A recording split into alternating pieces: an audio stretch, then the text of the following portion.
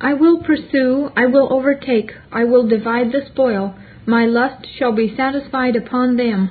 I will draw my sword, my hand shall destroy them. Exodus 15:9. When the Jewish council beheld Stephen and saw his face as it had been the face of an angel, irradiated with heavenly glory, instead of receiving his message, when they heard his words, they were cut to the heart, and they gnashed on him with their teeth, and like so many raging maniacs, cried out with a loud voice and stopped their ears, and ran upon him with one accord, and cast him out of the city, and stoned him.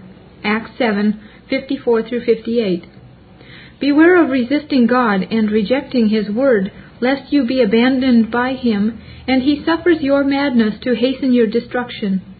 The more it was manifest that God was with Elijah, the more was Jezebel exasperated against him.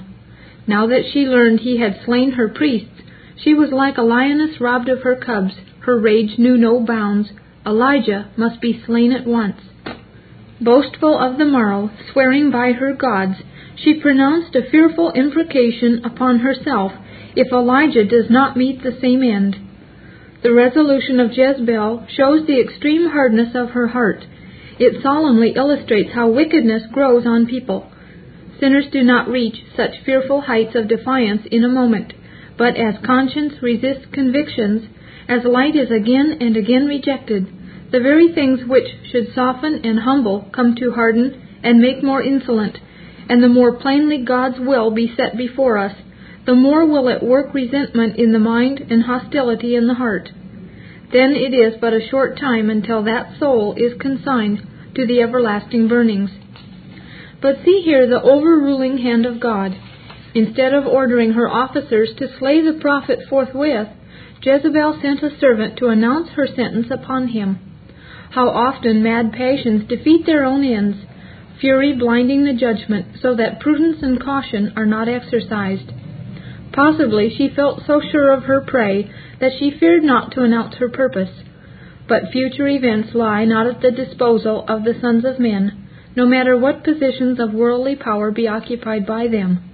Probably she thought that Elijah was so courageous, there was no likelihood of his attempting an escape, but in this she erred. How often God takes the wise in their own craftiness, Job 5:13, and defeats the counsels of the wicked Ahithophels, 2 Samuel 15:31. Herod had murderous designs on the infant Savior, but being warned of God in a dream, his parents carried him down to Egypt, Matthew 2:12.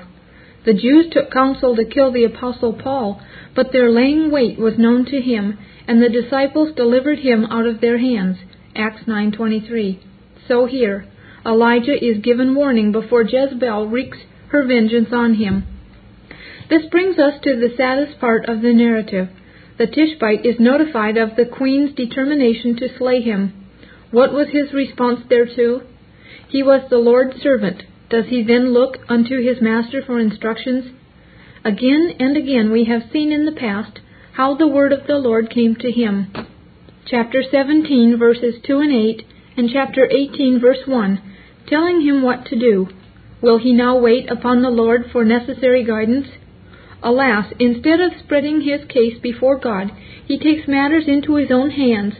Instead of waiting patiently for him, he acts on hasty impulse, deserts the post of duty, and flees from the one who sought his destruction.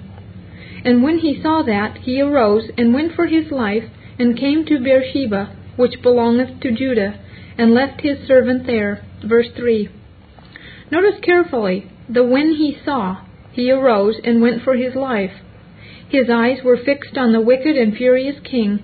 His mind was occupied with her power and fury, and therefore his heart was filled with terror. Faith in God is the only deliverer from carnal fear. Behold, God is my salvation. I will trust and not be afraid. Thou wilt keep him in perfect peace, whose mind is stayed on thee, because he trusteth in thee. Isaiah 12, verse 2, and 26, verse 3. Elijah's mind was no longer stayed upon Jehovah, and therefore fear took possession of him. Hitherto Elijah had been sustained by faith's vision of the living God, but now he lost sight of the Lord and saw only a furious woman. How many solemn warnings are recorded in Scripture of the disastrous consequences of walking by sight. Lot lifted up his eyes and beheld all the plain of Jordan, that it was well watered everywhere, Genesis 13:10, and made choice thereof. But very shortly after it is recorded of him that he pitched his tent toward Sodom. The majority report of the 12 men sent by Moses to spy out the land of Canaan was, "We saw the giants, the sons of Anak, which come of the giants, and we were in our own sight as grasshoppers, and so we were in their sight." Numbers 13:33. In consequence of which, all the congregation lifted up their voice and cried, and the people wept that night. Walking by sight magnifies difficulties and paralyzes spiritual activity. It was when Peter saw the wind boisterous that he was afraid and began to sink. Matthew 14:30.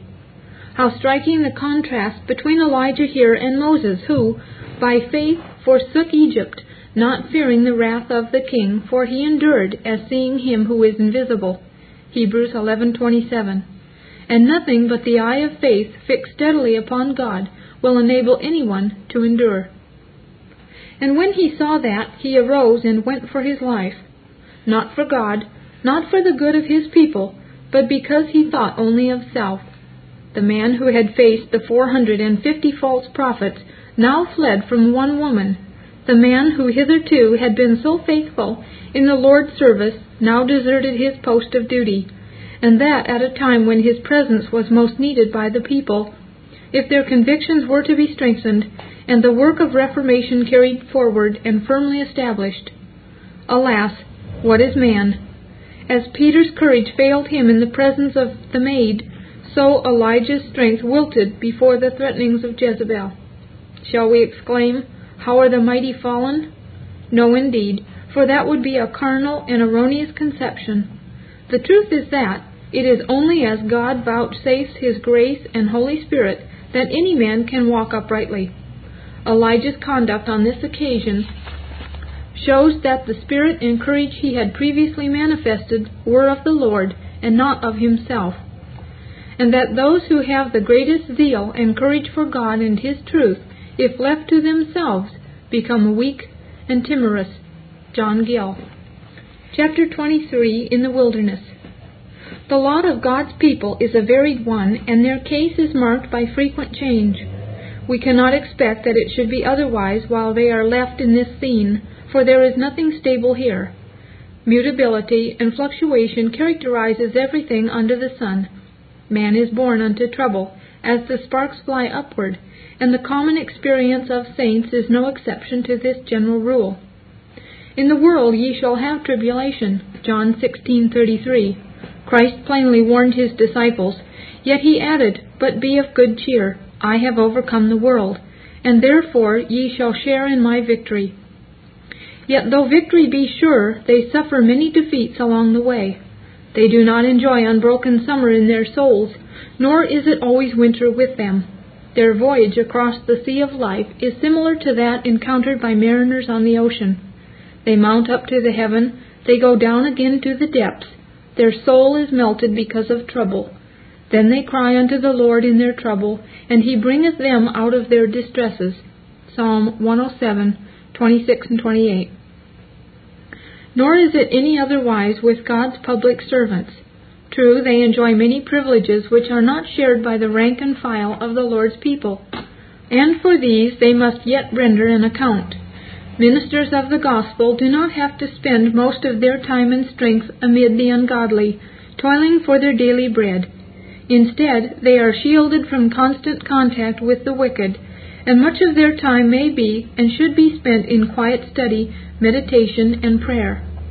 Moreover, God has bestowed special spiritual gifts on them, a larger measure of His Spirit, a deeper insight into His Word, and therefore they should be far better fitted to cope with the trials of life. Nevertheless, tribulation is also their portion while left in this wilderness of sin. Indwelling corruptions give them no rest day or night, and the devil makes them the special objects of his malice, ever busy seeking to disturb their peace and impair their usefulness, venting upon them the full fury of his hatred. More may rightly be expected from the minister of the gospel than from others. He is required to be an example of the believers in word, in conversation, behavior, in charity, love, in spirit, in faith, in purity. 1 Timothy 4:12. In all things showing thyself a pattern of good works, in doctrine showing uncorruptness, gravity, sincerity. Titus 2:7. But though a man of God, he is a man, and not an angel, compassed with infirmity and prone to evil. God has placed his treasure in earthen vessels, not steel or gold, easily cracked and marred, worthless in themselves, that, adds the apostle, the excellency of the power may be of God and not of us. 2 Corinthians 4:7. That is, the glorious gospel proclaimed by ministers is no invention of their brains, and the blessed effects which it produces are in no wise due to their skill. They are but instruments weak and valueless in themselves. Their message is God-given, and its fruits are entirely of the Holy Spirit, so that they have no ground whatever for self-glorification, nor have those who are benefited by their labors any reason to make heroes out of them or look up to them as superior order of beings who are to be regarded as little gods. The Lord is very jealous of his honor and will not share his glory with another. His people profess to believe that as a cardinal truth, yet they are apt to forget it. They too are human and prone to hero worship, prone to idolatry, prone to render unto the creatures that to which the Lord alone is entitled. Hence it is they so frequently meet with disappointment, and discover their beloved idol is, like themselves, made of clay. For his own people God has chosen the foolish things of this world, the weak things, the base things, and things which are not, mere nobodies, that no flesh should glory in his presence. 1 Corinthians 1, verses 27 through 29. And he has called sinful, though regenerated men, and not holy angels, to be the preachers of his gospel, that it might fully appear that the excellency of the power in calling sinners out of darkness into his marvelous light does not lie in them, nor proceeds from them, but that he alone gives the increase to the seed sown by them. So then neither is he that planteth, the evangelist, anything, neither is he that watereth, the teacher, but God. 1 Corinthians 3:7. It is for this reason that God suffers it to appear that the best of men are but men at best. No matter how richly gifted they may be, how eminent in God's service, how greatly honored and used of him, let his sustaining power be withdrawn from them for a moment, and it will quickly be seen that they are earthen vessels. No man stands any longer than he is supported by divine grace. The most experienced saint, if left to himself, is immediately seen to be as weak as water and as timid as a mouse. Man at his best estate is altogether vanity. Psalm 39:5. Then why should it be thought a thing incredible when we read of the failings and falls of the most favored of God's saints and servants? Noah's drunkenness, Lot's carnality, Abraham's prevarications, Moses' anger, Aaron's jealousy, Joshua's haste, David's adultery, Jonah's disobedience, Peter's denial, Paul's contention with Barnabas, are so many illustrations of the solemn truth that there is not a just man upon earth that doeth good and sinneth not. Ecclesiastes 7:20. Perfection is found in heaven, but nowhere on earth except in the perfect man. Yet let it be pointed out that the failures of these men are not recorded in Scripture for us to hide behind, as though we may use them to excuse our own infidelities. Far from it, they are set before us as so many danger signals for us to take note of, as solemn warnings for us to heed. The reading thereof should humble us, making us more distrustful of ourselves. They should impress upon our hearts the fact that our strength is found alone in the Lord, and that without him we can do nothing. They should be translated into earnest prayer that the workings of pride and self-sufficiency may be subdued within us. They should cause us to cry constantly, "Hold thou me up, and I shall be safe." Psalm 119, 117. Not only so, They should wean us from undue confidence in the creatures, and deliver us from expecting too much of others, even of the fathers in Israel. They should make us diligent in prayer for our brethren in Christ, especially for our pastors, that it may please God to preserve them from everything which would dishonor His name and cause His enemies to rejoice. The man at whose prayers the windows of heaven had been fast closed for 3.5 years, and at whose supplication they had again been opened, was no exception. He too was made of flesh and blood, and this was permitted to be painfully manifest. Jezebel sent a message to inform him that on the morrow he should suffer the same fate as had overtaken her prophets. And when he saw that, he arose and went for his life. In the midst of his glorious triumph over the enemies of the Lord, at the very time the people needed him to lead them in the total overthrow of idolatry and the establishment of true worship, he is terrified by the queen's threat and flees. It was the hand of the Lord which had brought him to Jezreel, 1 Kings 18:46, and he received no divine intimation to move from there. Surely it was both his privilege and duty to look unto his master to protect him from Jezebel's rage, as he had done before from Ahab. Had he committed himself into the hands of God, he had not failed him, and great good had probably been accomplished if he had now remained at the post where the Lord had put him. But his eyes were no longer fixed upon God. Instead, they saw only a furious woman.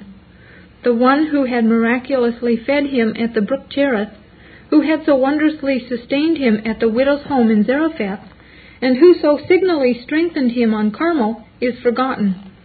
Thinking only of himself, he flees from the place of testimony. But how is this strange lapse to be accounted for? Obviously, his fears were excited by the queen's threat coming to him so unexpectedly. Was there not good reason for him now to be anticipating with great joy and exultation the cooperation of all Israel in the work of reformation? Would not the whole nation who had cried, "Jehovah, He is God," be deeply thankful for his prayers having procured the much-needed rain? And in a moment his hope seemed to be rudely shattered by this message from the incensed queen. Had he then lost all faith in God to protect him? Far be it from us so to charge him. Rather does it seem that he was momentarily overwhelmed, panic-stricken.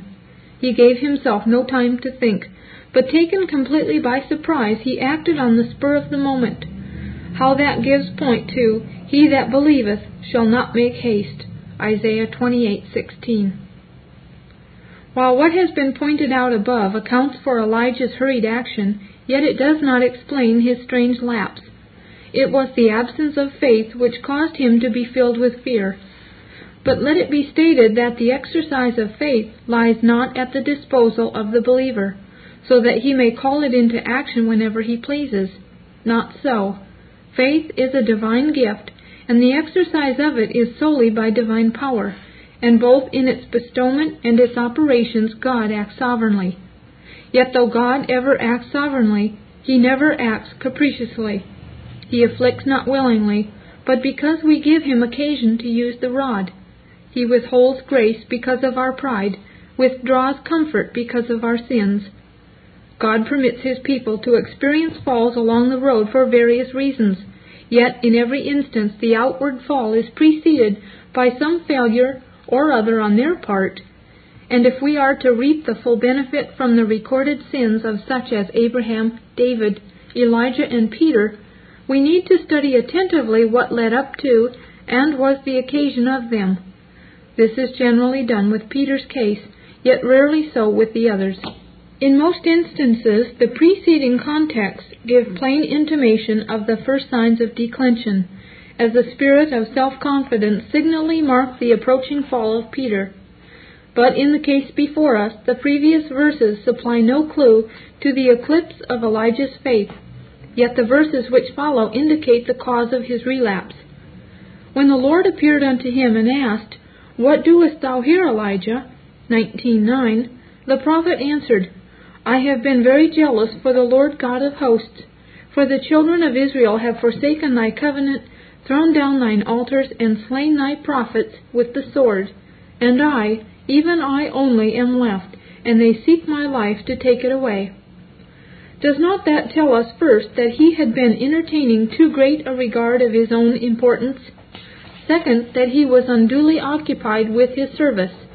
"I, even I only am left, to maintain thy cause." And third, that he was chagrined at the absence of those results he had expected.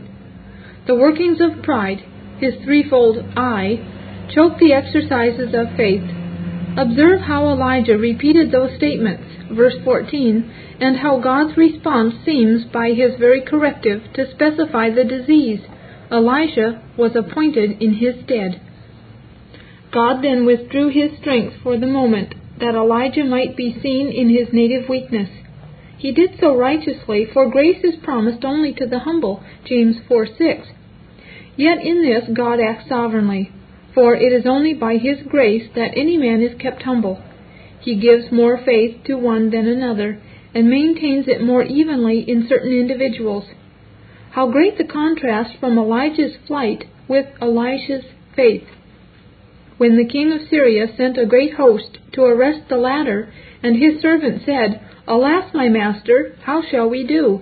the prophet answered, "Fear not, for they that be with us are more than they that be with them." 2 Kings 6, verses 15 and 16. When the Empress Eudoxia sent a threatening message to Chrysostom, he bade her officer, "Go tell her, I fear nothing but sin." When the friends of Luther earnestly begged him not to proceed to the diet of worms, to which he had been summoned by the emperor, he replied, "Though every tile on the houses of that city were a devil, I will not be deterred." And he went, and God delivered him out of his enemies' hands. Yet the infirmities of Chrysostom and Luther were manifested on other occasions. It was his being occupied with the circumstances which brought about Elijah's sad fall. It is a dictum of the world's philosophy that man is the creature of his circumstances.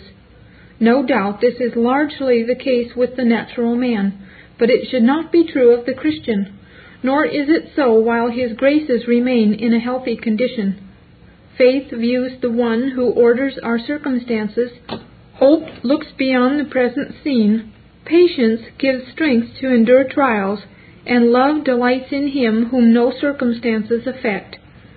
While Elijah set the Lord before him, he feared not, though a host encamped against him. But when he looked upon the creature and contemplated his peril, he thought more of his own safety than of God's cause. To be occupied with circumstances is to walk by sight, and that is fatal both to our peace and spiritual prosperity. However unpleasant or desperate be our circumstances, God is able to preserve us in them, as he did Daniel in the lion's den, and his companions in the fiery furnace. Yea, he is able to make the heart triumph over them, as witnessed the singing of the apostles in the Philippian dungeon. Oh, what need have we to cry, "Lord, increase our faith," for we are only strong and safe while exercising faith in God.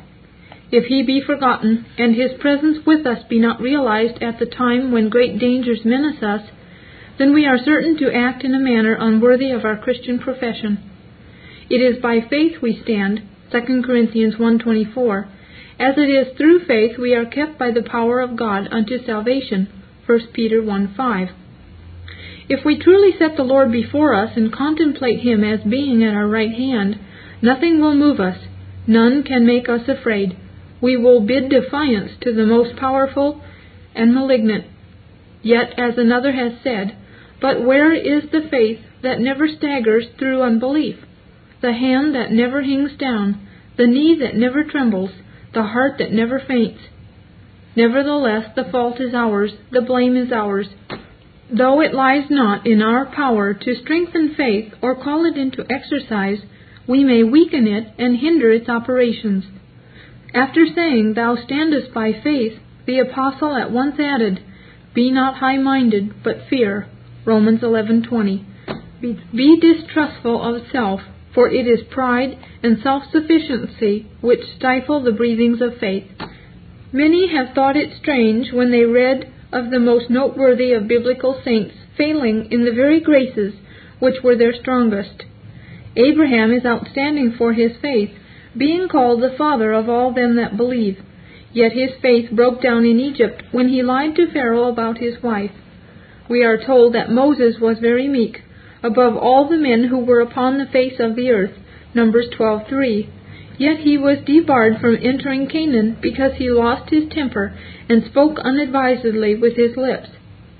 John was the apostle of love, yet in a fit of intolerance he and his brother James wanted to call down fire from heaven so that the Samaritans be destroyed, for which the Savior rebuked them, Luke 9:54 and 55.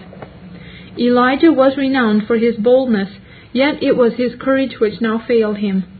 What proofs are these that none can exercise those graces which most distinguish their characters without the immediate and constant assistance of God, and that, when in danger of being exalted above measure, they are often left to struggle with temptation without their accustomed support. Only by conscious and acknowledged weakness are we made strong. A few words only must suffice in making application of this sad incident. Its outstanding lesson is obviously a solemn warning unto those occupying public positions in the Lord's vineyard. When He is pleased to work through and by them, there is sure to be bitter and powerful opposition stirred up against them. Said the Apostle, "A great and effectual door is opened unto me, and there are many adversaries." 1 Corinthians 16:9. The two ever go together. Yet if the Lord be our confidence and strength, there is nothing to fear.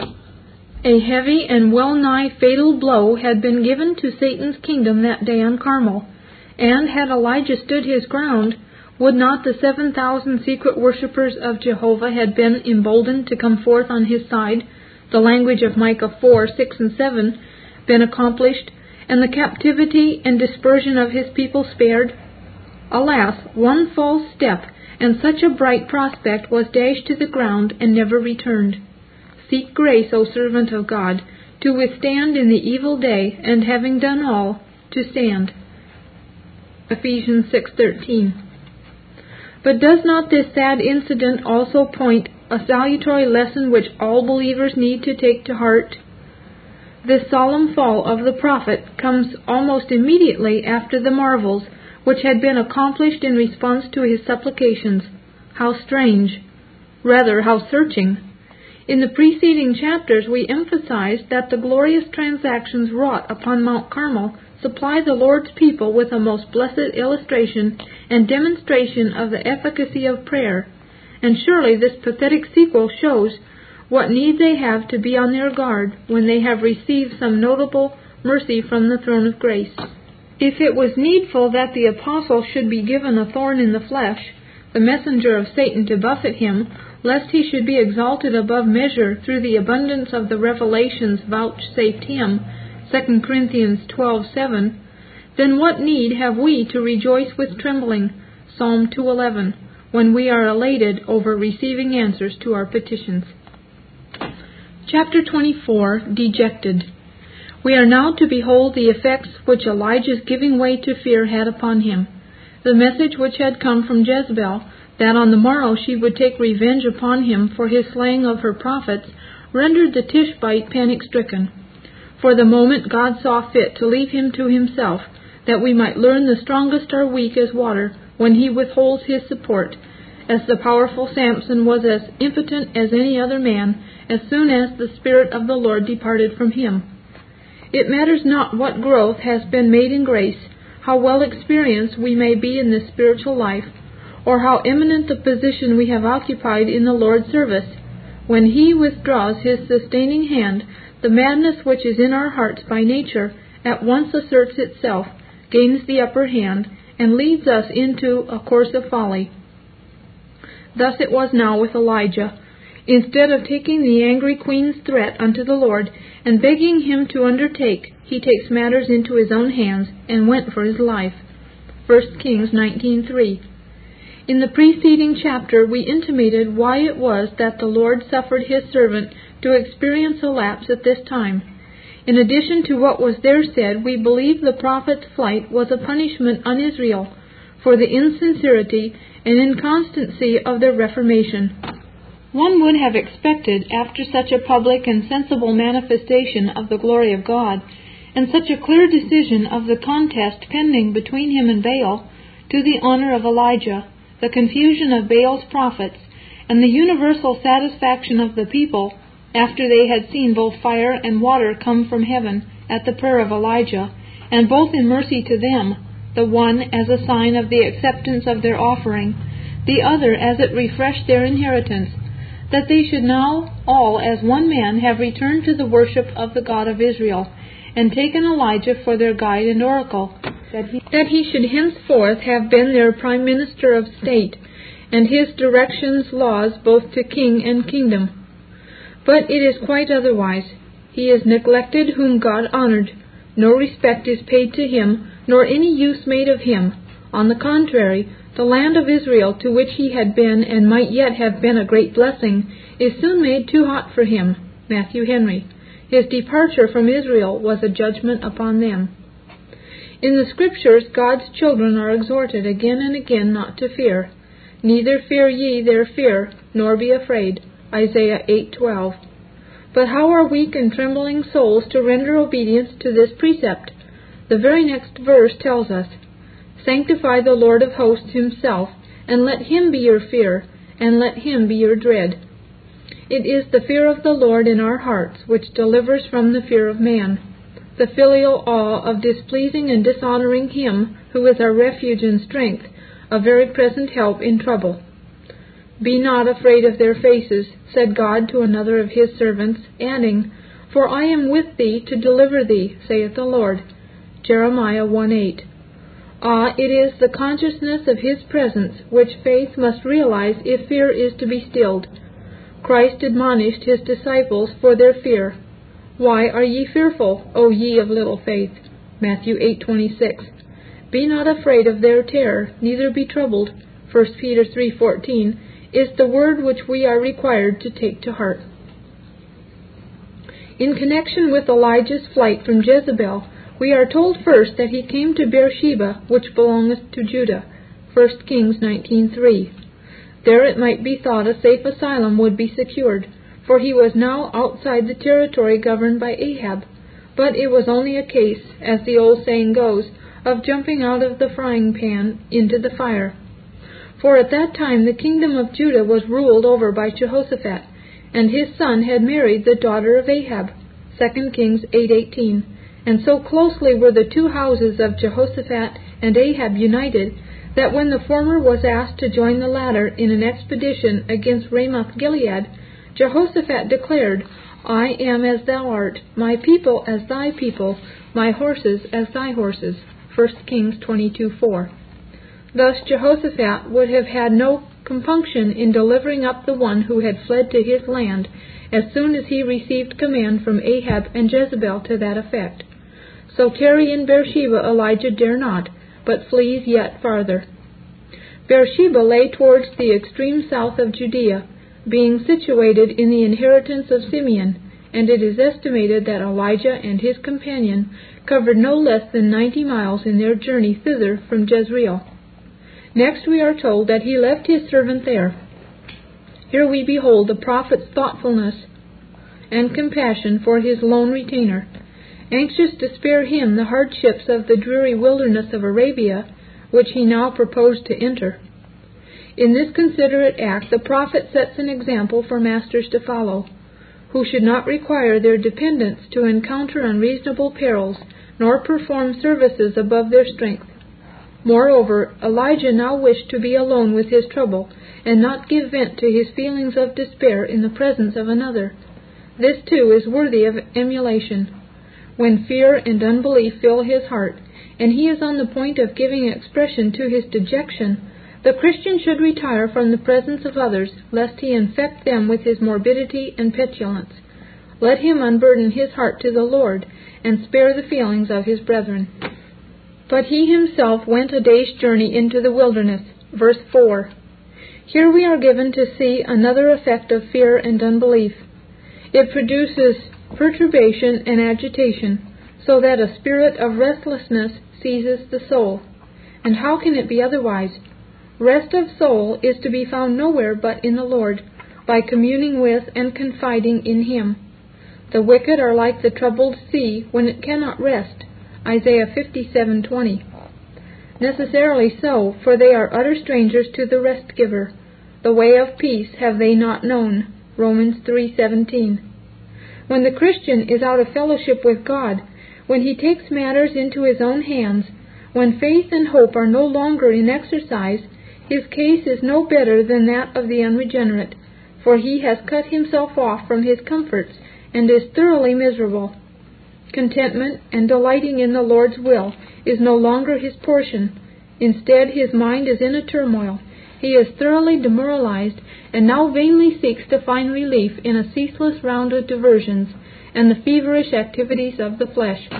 He must be on the move, for he is completely discomposed. He wearies himself in vain exercises till his natural strength gives out. Follow the prophet with your mind's eye. Hour after hour he plods along beneath the burning sun, his feet blistered by the scorching sands, alone in the dreary desert. At last fatigue and anguish overcome his sinewy strength, and he came and sat under a juniper tree, and requested for himself that he might die. Verse 4. The first thing we would note in this connection is that, disheartened and despondent as he was, Elijah made no attempt to lay violent hands on himself. Though now for a season God had withdrawn his comforting presence, and in a measure withheld his restraining grace, yet he did not and never does wholly deliver one of his own into the power of the devil. And he requested for himself that he might die. The second thing we would note is the inconsistency of his conduct. The reason why Elijah left Jezreel so hurriedly on hearing of Jezebel's threat was that he went for his life, and now he longs that his life might be taken from him. Herein we may perceive still another effect when unbelief and fear possesses the heart. Not only do we then act foolishly and wrongly, not only does a spirit of unrest and discontent take possession of us, but we are thrown completely off our balance, the soul loses its poise, and consistency of conduct is at an end. The explanation of this is simple. Truth is uniform and harmonious, whereas error is multiform and incongruous. But for the truth to control us effectually, faith must be in constant exercise. When faith ceases to act, we at once become erratic and undependable, and, as men speak, we are soon a bundle of contradictions. Consistency of character and conduct is dependent upon a steady walking with God. Probably there are few of God's servants, but who at some time or other are eager to cast off their harness and cease from the toils of conflict, particularly when their labors seem to be in vain, and they are disposed to look upon themselves as cumberers of the ground. When Moses exclaimed, "I am not able to bear all these people alone, because it is too heavy for me," he at once added, "And if thou deal thus with me, kill me, I pray thee, out of hand." Numbers 11:14 and 15. So too Jonah prayed, "Therefore now, O Lord, take, I beseech thee, my life from me, for it is better for me to die than to live." 4:3. Nor is a longing to be removed from this world of trouble peculiar to the ministers of Christ. Many of the rank and file of his people also are at times moved to say with David, "Oh, that I had wings like a dove, for then would I fly away and be at rest." Psalm 55:6. Short as is our sojourn down here, it seems long, too long for some of us, and though we cannot vindicate Elijah's peevishness and petulance, yet this writer can certainly sympathize with him under the juniper tree, for he has often been there himself. It should, however, be pointed out that there is a radical difference between desiring to be delivered from a world of disappointment and sorrow, and a longing to be delivered from this body of death in order that we may be present with the Lord. The latter was the case with the apostle when he said, "Having a desire to depart and to be with Christ, which is far better." Philippians 1:23. A desire to be freed from abject poverty or a bed of languishing is only natural, but a yearning to be delivered from a world of iniquity and a body of death so that we may enjoy unclouded communion with the Beloved is truly spiritual. One of the greatest surprises of our own Christian life has been to find how few people give evidence of the latter. The majority of professors appear to be so wedded to this scene, so in love with this life, or so fearful of the physical aspect of death, that they cling to life as tenaciously as do non-professors. Surely heaven cannot be very real to them. True, we ought submissively to wait God's time, yet that should not preclude or override a desire to depart and be with Christ. But let us not lose sight of the fact that in his dejection Elijah turned to God and said, "It is enough now, O Lord, take away my life, for I am not better than my fathers." Verse 4. No matter how cast down we be, how acute our grief, it is ever the privilege of the believer to unburden his heart unto that one who sticketh closer than a brother, and pour out our complaint into his sympathetic ear. True, he will not wink at what is wrong, nevertheless he is touched with the feeling of our infirmities. True, he will not always grant us our request, for oft times we ask amiss, James 4:3. Yet, if he withholds what we desire, it is because he has something better for us. Thus it was in the case of Elijah. The Lord did not take away his life from him at that time. He did not do so later, for Elijah was taken to heaven without seeing death. Elijah is one of the only two who have entered heaven without passing through the portals of the grave. Nevertheless, for God's chariot, Elijah had to wait God's appointed time. "It is enough. Now, O Lord, take away my life, for I am not better than my fathers." He was tired of the ceaseless opposition which he encountered, weary of the strife. He was disheartened in his labors, which he felt were of no avail. "I have striven hard, but it has been in vain. I have toiled all night and caught nothing." It was the language of disappointment and fretfulness. "It is enough. I am unwilling to fight any longer. I have done and suffered sufficient. Let me go hence." We are not sure what he signified by his "I am not better than my fathers." Possibly he was pleading his weakness and incapacity. I am not stronger than they, and no better able to cope with the difficulties they encountered. Perhaps he alluded to the lack of fruit in his ministry. "Nothing comes of my labors. I am no more successful than they were." Or maybe he was intimating his disappointment because God had not fulfilled his expectations. He was thoroughly despondent and anxious to quit the arena. See here once more the consequences which follow upon giving way to fear and unbelief. Poor Elijah was now in the slough of despond, an experience which most of the Lord's people have at some time or other. He had forsaken the place into which the Lord had brought him, and now was tasting the bitter effects of a course of self-will. All pleasure had gone out of life. The joy of the Lord was no longer his strength. Oh, what a rod do we make for our backs when we deliberately depart from the path of duty. By leaving the paths of righteousness, we cast ourselves off from the springs of spiritual refreshment, and therefore the wilderness is now our dwelling place. And there we sit down in utter dejection, alone in our wretchedness, for there is none to comfort us while we are in such a state. This Reformation audio track is a production of Still Waters Revival Books. SWRB makes thousands of classic Reformation resources available, free and for sale, in audio, video, and printed formats. Our many free resources, as well as our complete mail-order catalog, containing thousands of classic and contemporary Puritan and Reformed books, tapes, and videos at great discounts, is on the web at www.swrb.com. We can also be reached by email at swrb@swrb.com, by phone at 780-450-3730, by fax at 780-468-1096, or by mail at 4710-37A Avenue, Edmonton, that's Edmonton, Alberta, abbreviated capital A, capital B, Canada, T6L3T5. You may also request a free printed catalog.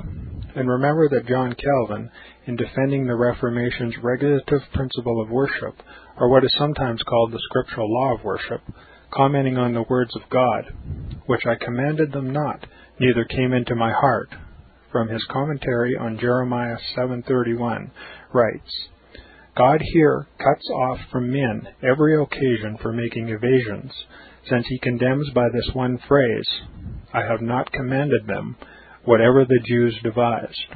There is then no other argument needed to condemn superstitions than that they are not commanded by God. For when men allow themselves to worship God according to their own fancies, and attend not to his commands, they pervert true religion. And if this principle was adopted by the Papists, all those fictitious modes of worship in which they absurdly exercise themselves would fall to the ground. It is indeed a horrible thing for the Papists to seek to discharge their duties towards God by performing their own superstitions. There is an immense number of them, as it is well known, and as it manifestly appears. Were they to admit this principle, that we cannot rightly worship God except by obeying his word, they would be delivered from their deep abyss of error. The prophet's words, then, are very important, when he says that God had commanded no such thing, and that it never came to his mind, as though he had said that men assume too much wisdom when they devise what he never required, nay, what he never knew.